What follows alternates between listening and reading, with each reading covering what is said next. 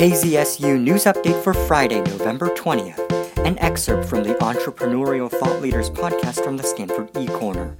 Here's Nextdoor CEO Sarah Friar on building respectful communities online. First of all, we're very clear that we're a community-driven platform with community guidelines. So there is a set of expectations of how you show up.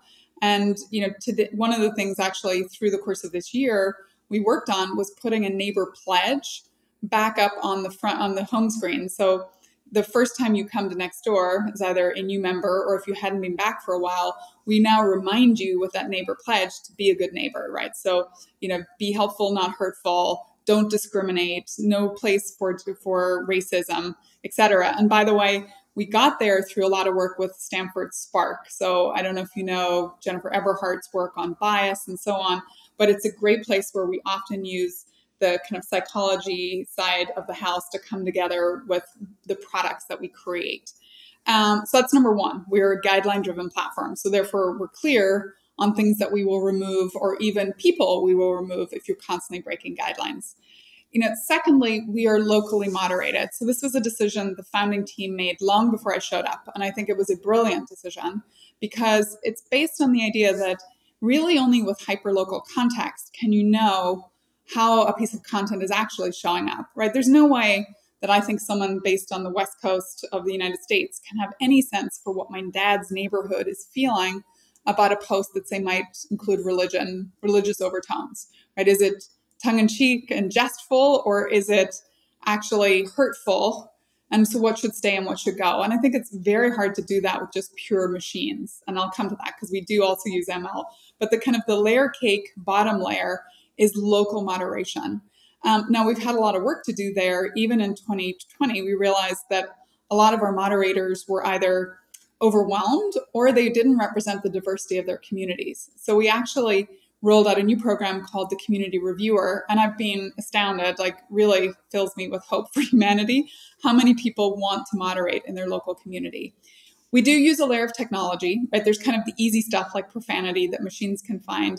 But over time, how do we train machines to know if a piece of content is going to get moderated? And then actually we inserted something called kindness reminder.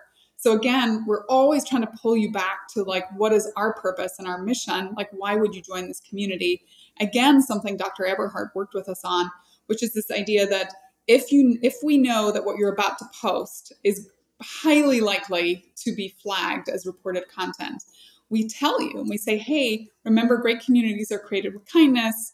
You might want to edit your response. And so instead of me writing back, Tom, you moron, I might say something a little kind of like, Tom, I really disagree with you, and here's why.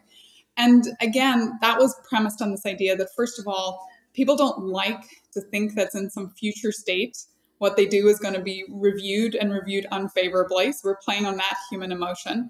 And just by popping up that interstitial, we slow you down. So we take you out of your kind of more biased dinosaur brain, back up here, your frontal lobe, your thinking brain, where you're able to layer biases with, education or shared experiences. So there's a lot of stuff that we do that is very different from other platforms. I think they're starting to follow somewhat. I've seen, for example, that pledge starting to get used in other places. And you know what? I'm fine with that. If it's going to make us all a little bit nicer and kinder in an online setting, I think that's for the good of the world. That's Nextdoor CEO Sarah Friar on the ETO podcast from the Stanford eCorner.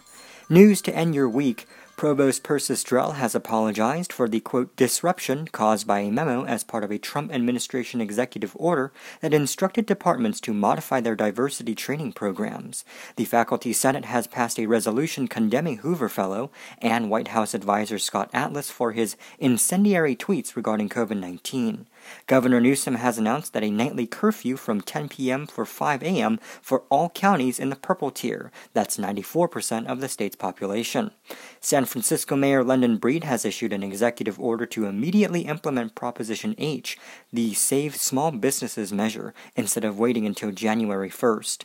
Golden State Warriors star Klay Thompson has suffered a torn right Achilles and is expected to miss the entire upcoming basketball season.